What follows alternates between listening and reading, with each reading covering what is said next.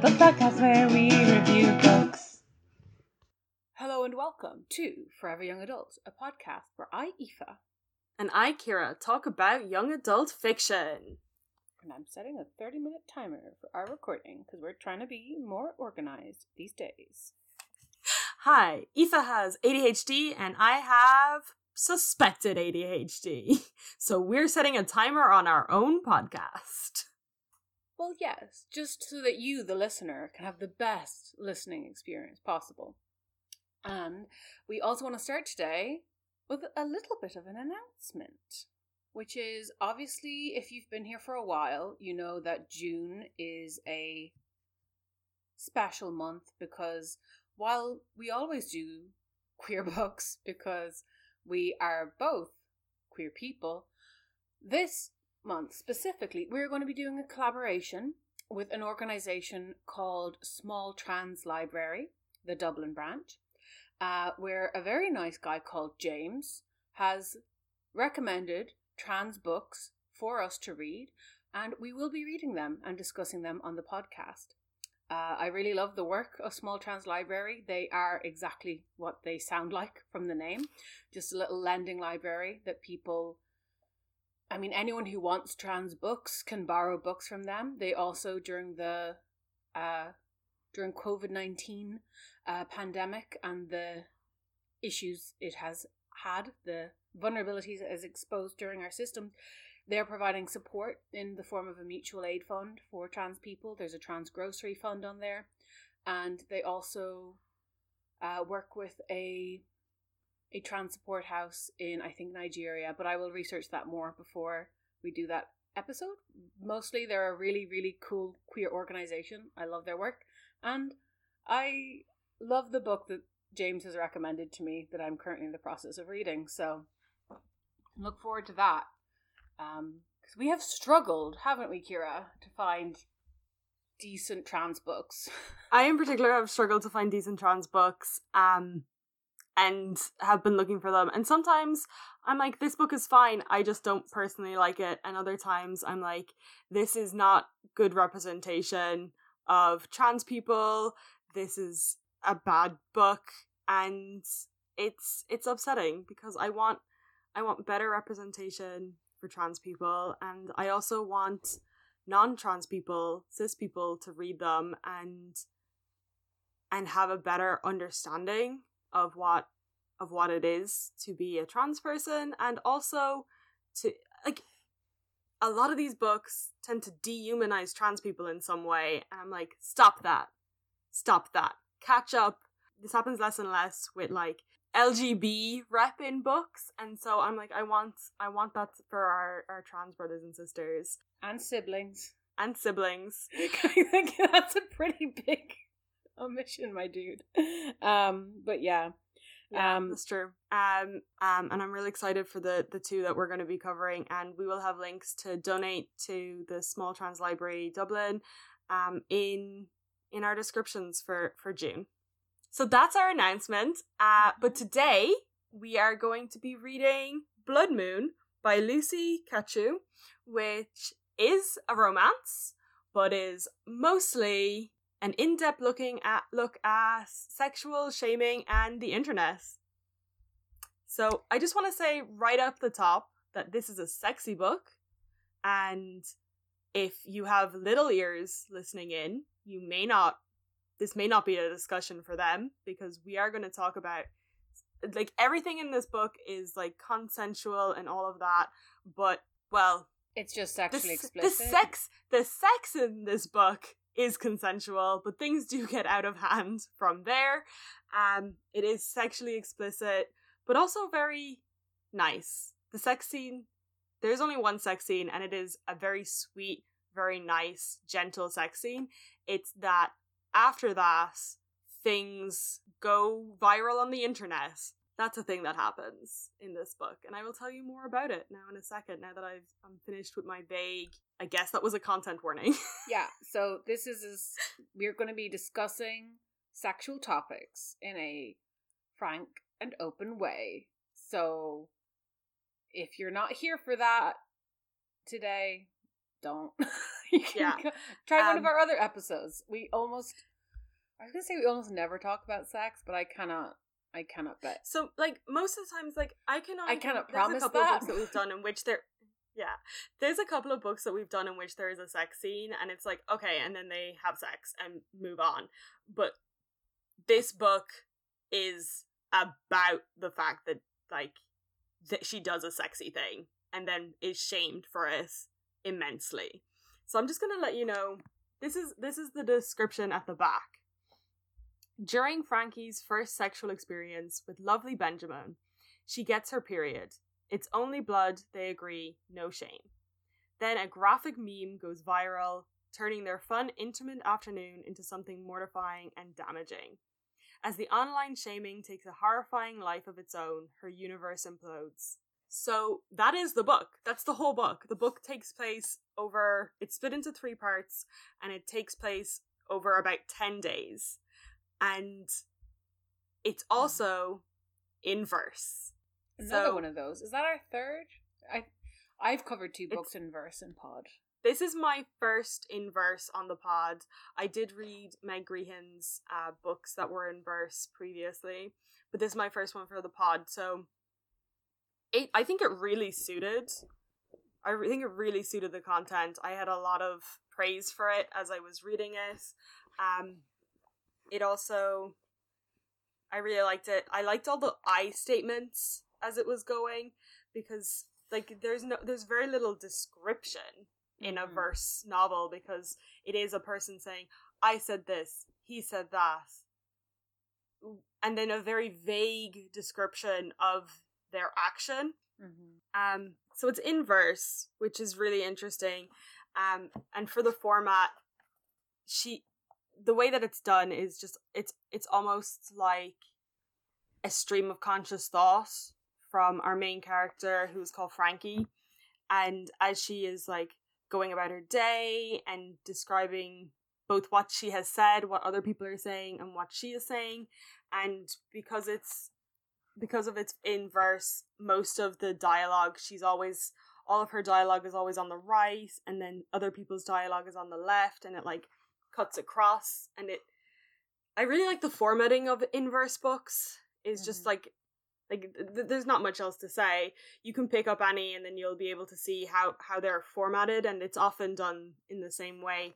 When we did the book by Sarah Crossan about the twins who were conjoined, when we did 1, the formatting in that meant that the twin that was talking was on the left, and so almost all the writing was on the left. And then after surgery, the format changed so that the writing was in the middle, because they were no longer the left person. And so that was, like, a really interesting choice that was made. And in this, it's very similar, but also because I feel so bad for the people who have to do, like, typography for these kind of things, and typesetting. You'd be shocked how much a lot in it. You'd be shocked how much there is in it, even in a standard novel or what have you. It's an art form. Yeah, like, so at one point after Frankie and Benjamin have their sexy time, there's rumors going about it, and, like, the way in which the type is placed in the book, I can almost feel Frankie having a panic attack. Like, I can just see the way that she is saying it, and, like, the gaps between the words as she takes a breath, and just is like, I hear one word above the white noise of gossiping, period. And also, like, every so often words are, like, grayed out, and that, like, emphasizes how she feels. So she has a best friend called Harriet, and there's a lot of stuff happening with Harriet in this book as well, on, like, her own personal level that's connected but separate to Frankie's situation. And they have a massive fight in which Harriet says, "You are nothing to me," and every time nothing is said after that, like, when Frankie remembers that Harriet said this, the nothing is like grayed out because it makes her feel so small and so invisible. I think it's interesting that this author has chosen, like, is this book set in the 90s? Because these are very No. 90s names. And also, Harriet and Frankie are both, like, boy names that are girl names, you know? They're very tomboyish. Yeah, Frankie's dad calls her Frank a lot. Like, he calls her Frankie, he calls her Frank. They call Harriet both Harry and Harry at various times. Only Frankie's dad does that because, oh my goodness, Frankie's dad Dads of teen girls is Oof. he is trying so hard to be a cool dad and be down with the kids, and Harriet is like, they're next door neighbors. They've been friends their whole life, so this fight between them is like really significant within their friendship because Their friendship's really significant in their lives. this is like, they've had fights before but never of this caliber, and like it really does feel like things between them are irreparable, and their parents are, or Frankie's parents anyway, who are the ones that we see, are like concerned about it and do keep prodding Frankie to both talk about what happened between them and also maybe just talk to Harriet and be like, listen, you don't want to talk to us about like what's happened between you and Harriet, but maybe you should talk to Harriet about what's happening between you and Harriet. It must be really reassuring as a parent of a teenager to see that they have a good friend. Yeah. Because there are a lot of things that, like, teenagers don't want to talk to their parents about. And, like, a good parent will realize that and realize that you've got a limited role to play in it. But it must be nice to be able to be like, okay, I trust this other kid to be good to my kid. Yeah. So it's not set in the 90s. It's set in the right now-ish. Oh dear, tricky. Right. Which is how things explode so much. So wait, like the pandemic right now? Okay, no. Okay, No. cool. Nothing set in the right now. Nobody is writing things set in the pandemic because as with the Spanish flu, and nobody wrote about that, nobody wants to remember living through a pandemic. Oh, but we want to do it and then move on. A thing that John Green and Virginia Woolf both had a lot to say about.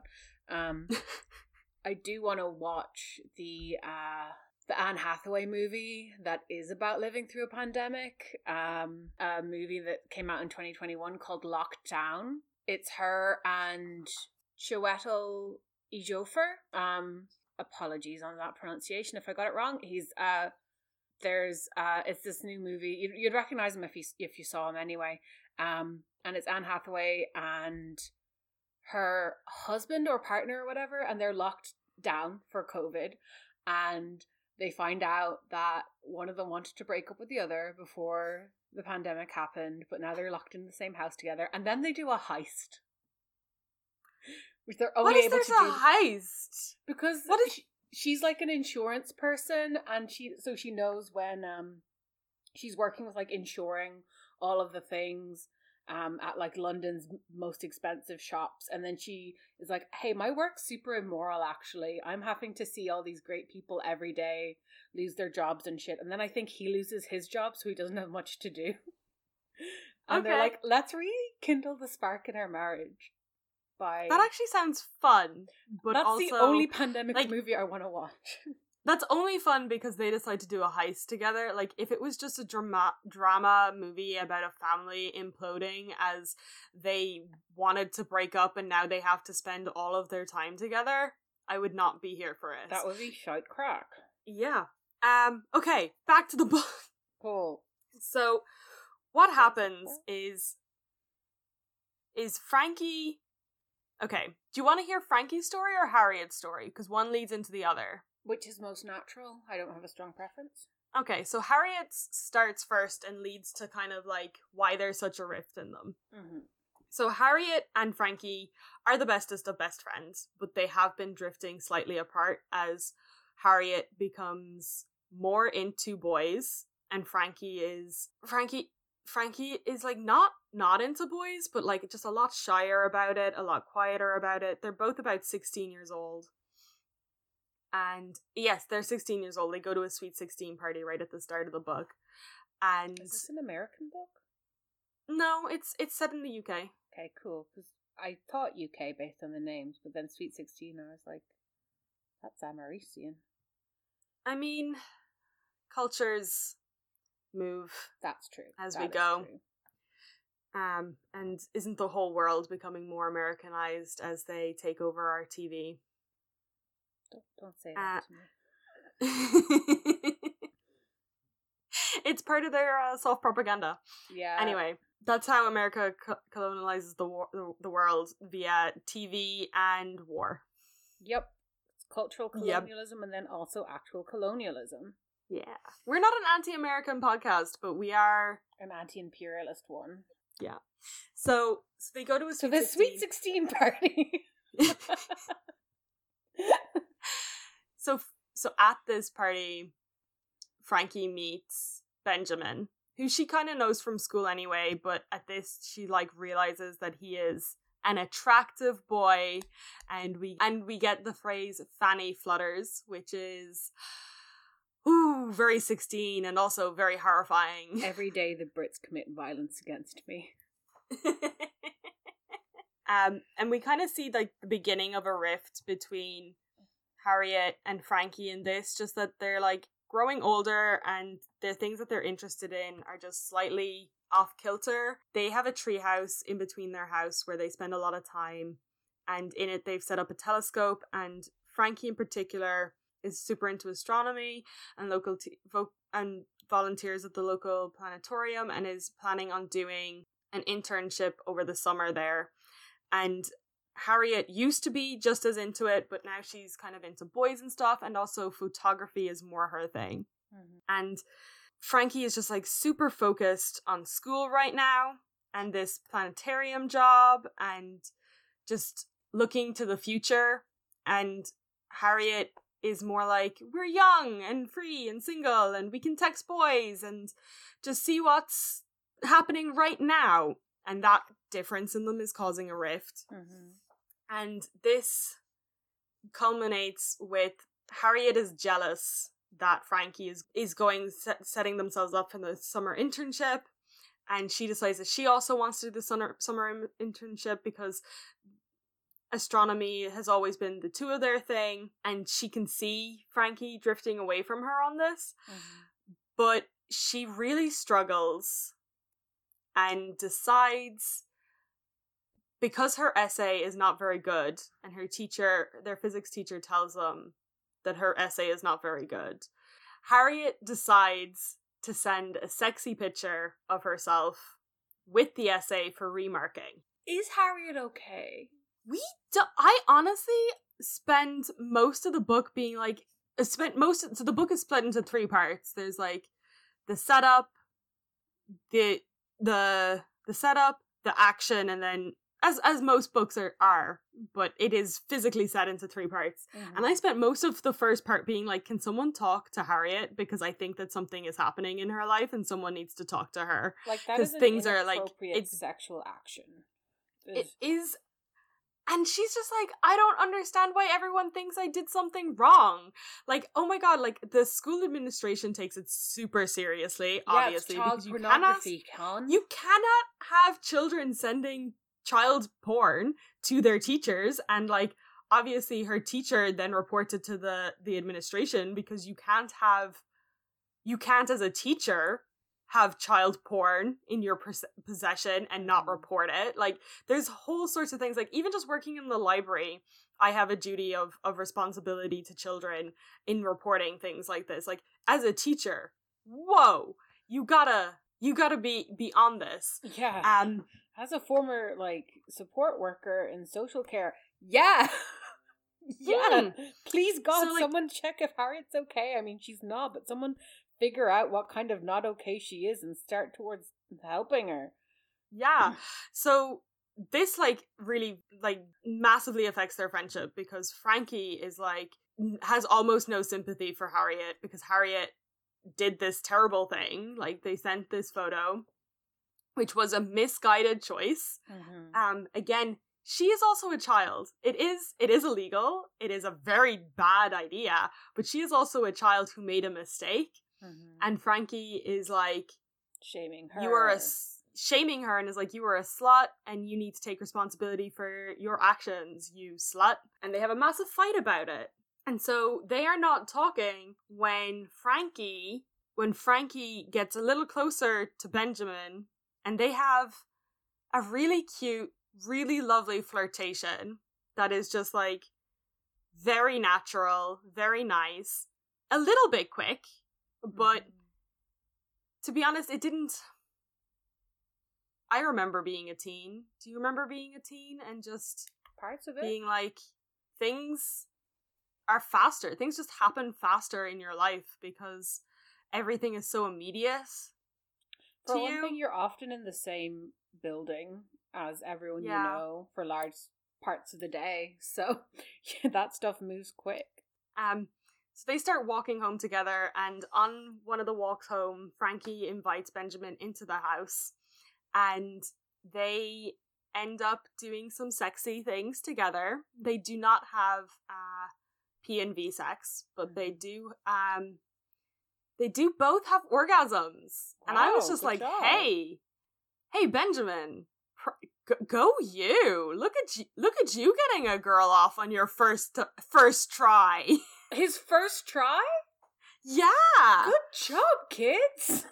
Yeah, I was like real impressed by him. And they have just like, and in this, just to clarify my statement, I am not saying this is like I am not saying that like virgins can't be good at sex or whatever, but like, one, you need to learn about your partner, and two, it's often not the priority for teenage boys. So that is where the impress is coming from. I'm not saying you need to have like a bunch of sex to be good at sex, or that good at sex is measured in orgasms, but you know what I mean. But in this, when they finish up and they're just like being gentle with each other, they discover that there is some blood on Benjamin's fingers. And after a quick checkabout, they are sure that he's not cuss and that it is in fact Frankie's period. Just, he poked at it, and now Frankie's having her period. They decide that it's nothing serious, and this is like the issue of the book. And I'm not really going to talk about the plot too much after this, because I just want to talk about shaming of women, because through various things that are spoilers, people in the school discover that Benjamin fingered Frankie on her period, and they don't know that it's Frankie initially, and so even her own friends are like, ew, that's disgusting, why would you let a boy touch you while you're on your period? And Frankie is like, maybe you didn't know. Maybe you didn't know it was your period. Like, I have had sexual experiences where I was like, I'm not on my period, and then afterwards you're like, maybe it's rummaging, and just like it's a natural thing. Yeah. People's bodies at any one time, a quarter of all menstruating people are on their period. That's just how statistics and time works. And so only one of her friends like defends it before they know that it is Frankie who is involved. And even then, it's because they themselves have had like the finger pointed at them, and they're like, listen, it wasn't me, but if it was me, what would it matter? Like, it's fine. Teens can be so cutthroat because it is such a precarious social circle that even saying that probably got that person extra pointed at, you know? This is the thing that I felt like the book did the best, was, yes, it does highlight online shaming, and a lot of the bullying that happens from this incident is online, because a meme is made of Frankie, and it's a picture of her, and she and two bloodied fingers, and it says I got fingered on my period and I fucking loved it, or I bloody loved it, because that's how you get a pun in there. And that goes around the school. that goes around the school, and then it gets like put onto Reddit things, and then people are making their own memes, and like she gets recognized by kids from another school from the meme. So like it really does have like a high penetration rate. But look at your social media marketing terms. Also, penetration. The thing that really hit me about the book was the way in which students and kids can be cruel to each other in just really it is cutting how cruel they can be to each other. And like Harriet is, before Harriet knows that it's Frankie, she puts a lot of time into shaming this person who did a sexual act on their period, because it distracts everyone from the sexual thing that she did. And she's kind of spiraling, so she does a couple of other cruel things as well. But yeah, no, overall, I highly recommend the book. It's fantastic. Benjamin is lovely. He is both at fault, but it's not his fault, if that makes sense. And Frankie's parents are also really fantastic. I know that I was praising the teachers earlier for being on the ball about, like, child porn, but also they are so dumb, because very clearly one of their students is having a horrific time, and they do not intervene in any way or, like, check in on her until she stops going to school. She bunks on Friday, pretends to be sick all weekend, gets out of school Monday, and on Tuesday her parents are like, no, you really do have to go back to school, and she goes in for the morning and then bunks off again. And at that point the school administration, like, contact her parents, and then her parents find out about everything that's happening. But I'm like, you really should be, there's clearly something happening here that you need to be checking in on before this event. I guess the difference is that child porn's illegal, so they can get into legal trouble for that, and there's mandatory reporting. I guess it's also much more immediate. Like, it can be difficult to monitor the things that kids are saying, but like, they instantly knew that Harriet had sent a naked picture to her teacher. That is something that they immediately were aware of. Yes, this is true. It wasn't fully naked. She was in her, like, pajamas and, like, sexually posed, and I think there was a bit of nip. But yes. Right. Because it actually Harriet or Frankie later has the opportunity to send a sexy picture, and she remembers what happened to Harriet and is like, I will send a picture of me fully clothed. Thank you. And I'm like, thank you, smart. Because and this doesn't get talked about enough. It is illegal. And child pornography. If you, an under 18-year-old, send a naked picture of yourself to another under 18-year-old, that is also illegal. I know it's your body. You can do what you want with it, but you cannot send it to another child. Yep. A thing I think I'm aware, like, not actually many of our listeners are teenagers, but, like, that is something I think teenagers need to know, because nudes have become part of sexual courtship and self-expression in the modern world. So, like, obviously teens are like, I want to do my courtship and flirting and all the same way that is normal in my culture, but this bit, illegal. It's super dodge. And yeah, I don't know, take a picture, flash them your phone, and then take it back again. Don't send it. I don't have advice. I'm not actually sure where the legalities of just taking the picture are, but once you send it, it's definitely bad. Yeah. I don't know, but I feel like you can't get in trouble for possessing pictures of your own naked body. But the concept probably not of porn is very leaky as well. There's no, like, hard border of this is porn and this isn't, and sometimes people, like, for legal reasons have to make a hard definition there, but yeah, I mean, like, for some people a picture of a feet is picture of feet, and for other people that is who. Sexy. That is Yep. that's the content right there. Yep. For some reason.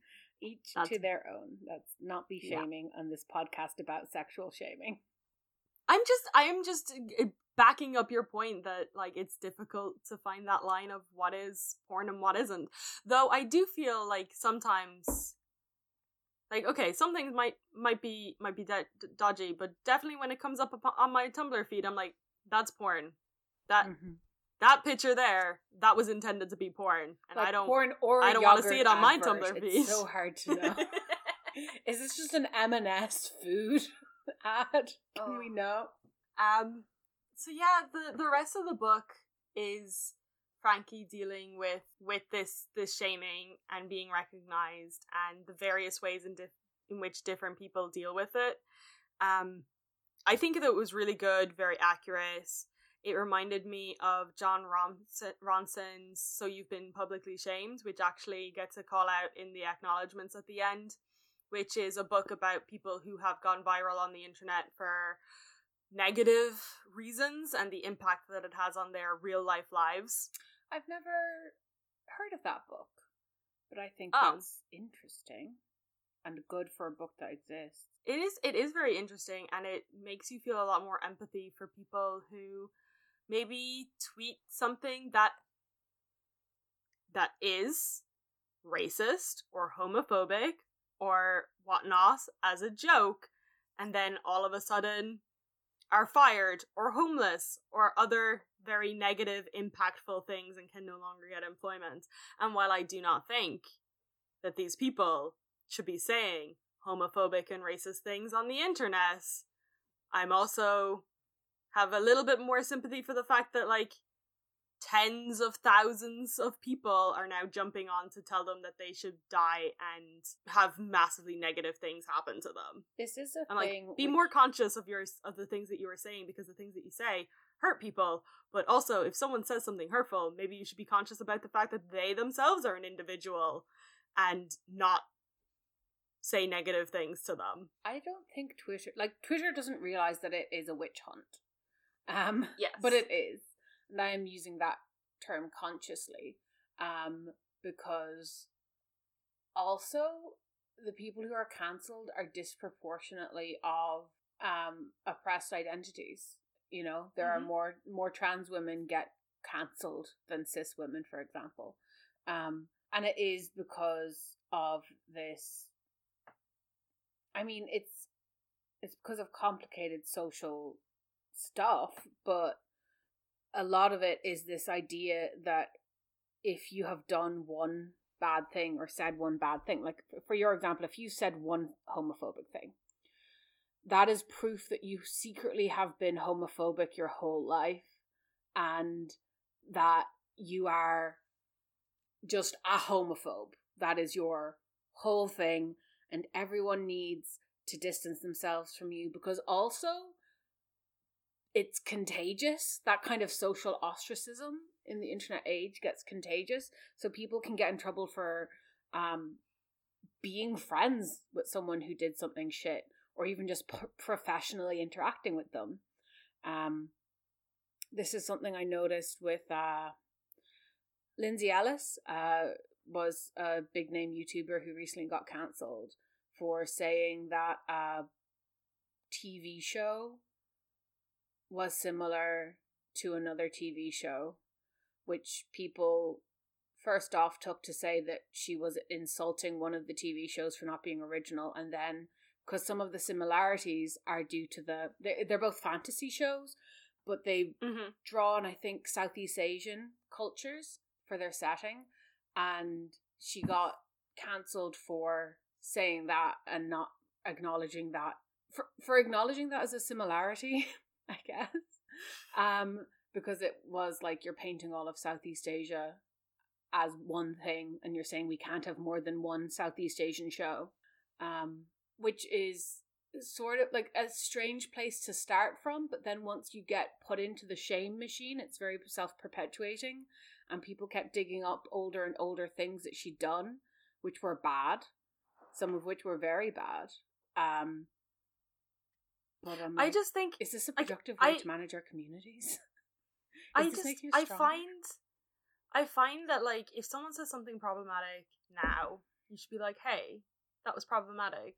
Please reflect on that and think about it. But I find that like pulling up receipts, especially when you go back a few years, also problematic. Because I'm like, it just assumes that nobody can think about what they've done and grow from it, and possibly maybe you should go back under the things that you have said and have written evidence of on the internet and take it down.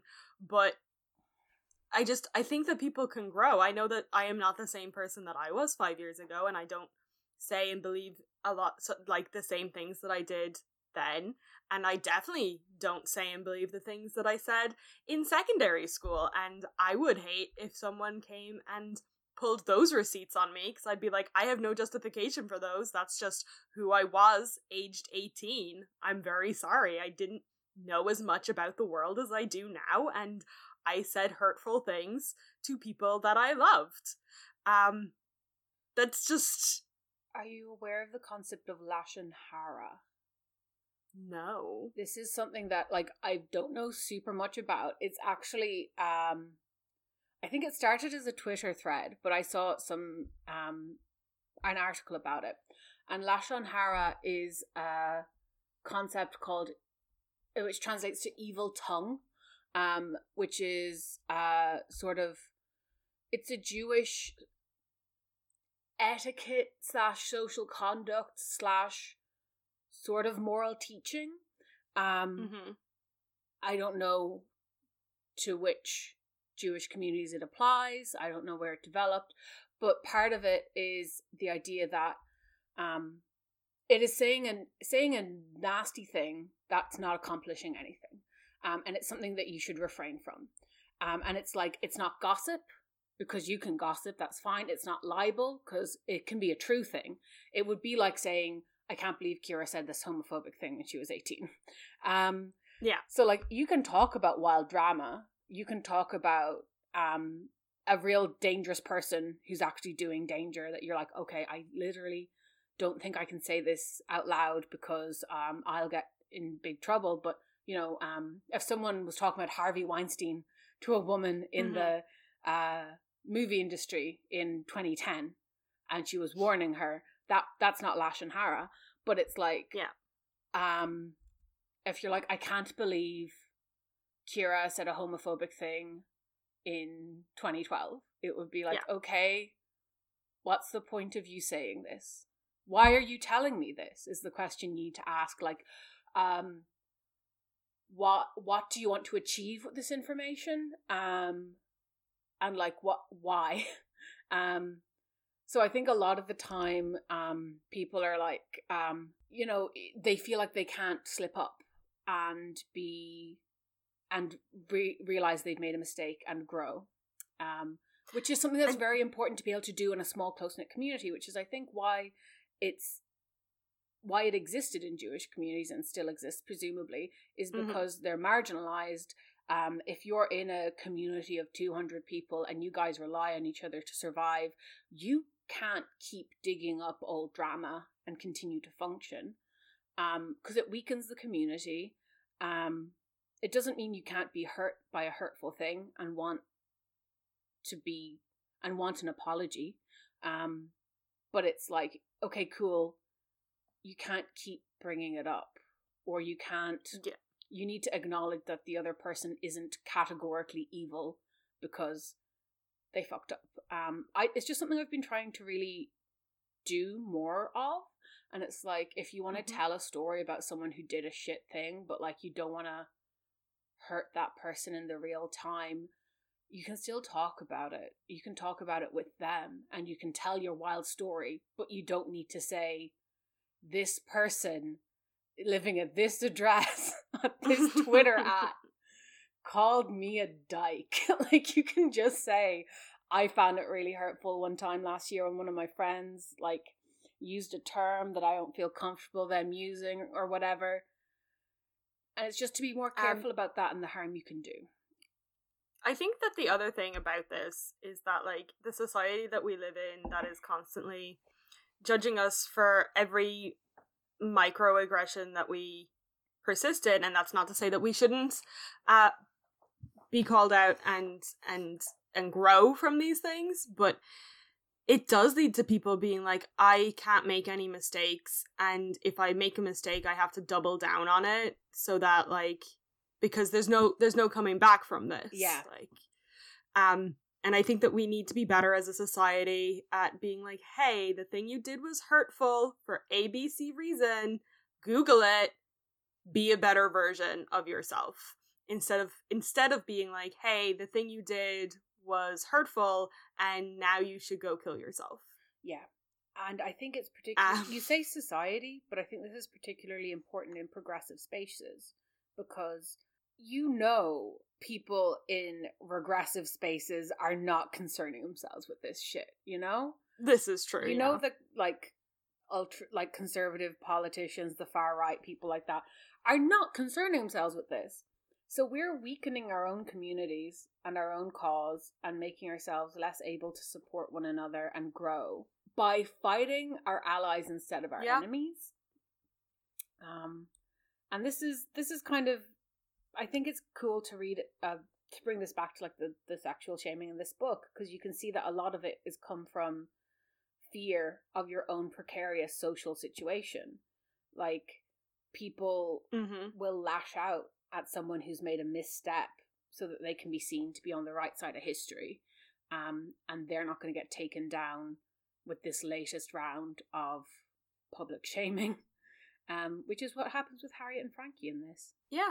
And, like, as things escalate with the public shaming, Frankie starts receiving, like, actual, like, threats from people that she doesn't know as things, like, extend out on the internet further and further. And, like, she stays home sick from school one day, and she can't stop herself from looking at the forums and reading what people are saying about her. And then she starts getting all these DMs, and people are threatening to rape her. Jesus. And she is so terrified that, like, a delivery man comes to the door and someone has threatened to find out where she lives and come and rape her. And she's so terrified that, like, a delivery man comes to the door and she cannot answer the door. She just yells at him to leave. Just leave, leave, leave. I don't want you here. She's so scared. And I really think, while this is horrific that it's happening to women across the world and that it's happening, I think, this book was just, like, so good at humanizing the person at the other end of your messages. And, like, how scary that can be to receive so much hate and abuse for something that you've almost like, in this instant, Frankie has no control over what's happened. Like, she participated in a consensual sexual act where she and her partner had a lot of fun, and, like, it's actually one of the best sexy scenes I've ever read, partly because I don't particularly like reading sex scenes, so I like when they are vague. Yeah. And like, the way the book is formatted allows that, but also, like, this is the bit right after they've finished, and it goes, I expected my first time getting serious like this to be so serious, and it's so not. In fact, Benjamin and I are still laughing, gasping at the fun of using nothing but our hands and our fingers and our joined solar plexuses to make each other come. We lie on the floor of the hall of my house, panting and laughing. In the hall? It was fun. Oh yeah, they don't even get out of the things get hot and heavy. She brings him, they get into the hall and things are just like, they enter the house and things are just a little bit awkward, and she's like, do you want a drink? Because he's just finished rugby training. And she gets him a drink, and then, like, in the passing of the drink from her hands to his hands, it falls and spills everywhere. And then they're like, oh no, our clothes are all wet. So they take off their shirts, and then they're like, dang. You have a chest, now we gotta kiss. You have a chest. Frankie bites his thigh. Like, get it. She has been thinking, he's been in his little rugby shorts, and she has been thinking about his thigh for, like, the last 10 to 15 minutes, and when they start getting down to things, she's like, I want to bite your thigh, and then she's like, oh my god, I can't believe I said that out loud, and he's just like, yeah, go for it. And then she does, and it was meaty. That's good. I love a good, fun, like, consensual, sexual teen experience. Good for them. But, like, when they do discover that, like, the blood, they literally are just like, it's cool, and he goes and washes his hands. And I'm like, you know what? Good, because also you should wash your hands after you finger someone, regardless of whether or not there's blood there's on a them. microbiome down there. Oh. Please wash your hands.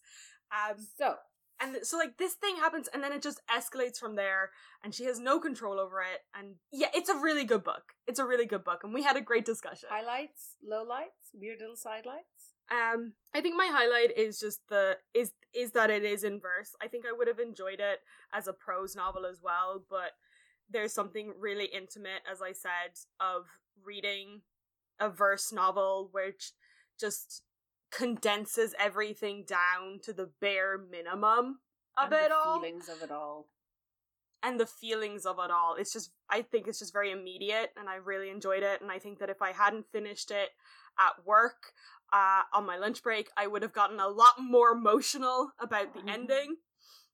But it did. Did you cry at work? It also, I did not cry at work. I have cried at work, but not this week. Oh, gold star for Kira. I think I don't really have a low light. I felt for a lot of the book, the thing with that was happening with Harriet was disjointed to what was happening with Frankie, but it is true that two things can be happening at once, and that can be true. And the fact that she didn't have Harriet she was isolated in both, in every sense, because also her friends were like picking sides between her and Harriet and what was happening between them both. So like, when it rains, it pours, you know? And that makes all of it compound and get worse and all. Yeah, and then sidelights. Honestly, Benjamin is just a sweetheart. He is cast as a baddie for some of it because there's an unsureness of how people found out about what happened between them, if they're the only two people who knows. And Frankie is like, I know that I didn't tell anyone, so it must have been Benjamin. And I don't want to get into it, but he is just a sweetheart, and he did not purposefully betray Frankie's trust. There is another character that I didn't talk about who is just down and out a bad guy, and he has been causing a lot of trouble for a lot of people just in the background. And I'm like, you're a bad guy, and I hope you get your comeuppance, but not an online forever life shaming. No, I hope you get the kind of comeuppance that makes you cop on. And grow as a person. So that was Blood Moon by Lucy Catrew, and I really enjoyed it. We're both going to be back next month with our trans reads from the Small Trans Library Dublin. And in the meantime, you can see and hear what we're doing on social media. We're on Twitter at ForeverYAPod. We're on Instagram at ForeverYAPodcast. We also have Patreon that you can support us at if you like what we're doing and want to give us some money for coffee and better recording equipment, both equally vital to my existence. And no spoilers, guys. That's everything. But we might be doing a bit more on the Patreon soon. So if you want to keep an eye on Twitter, we will talk about that. We are moving away from Goodreads because we want to support Jeff Bezos as little as possible.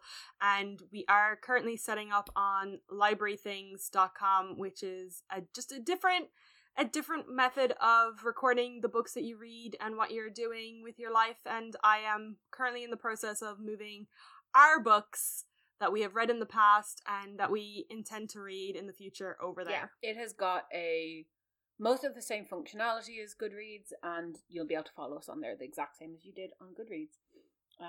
Kira covered all the social medias really well. I will be back on the second Tuesday of next month reading Out of Salem by Hal Shreve, which is, on the back it says, the best teen zombie, witchy, werewolf, fairy, fantasy, murder mystery you've ever read. And so far, that's true. Can't wait to discuss it.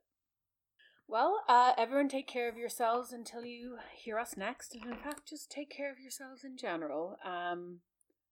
Thanks for listening. And Kira, thank you for telling me about Blood Moon. It was really interesting. Cool. Talk to you all soon. Bye. Bye.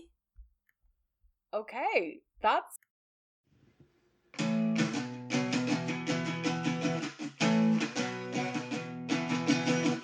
For every young adult, a book podcast where we review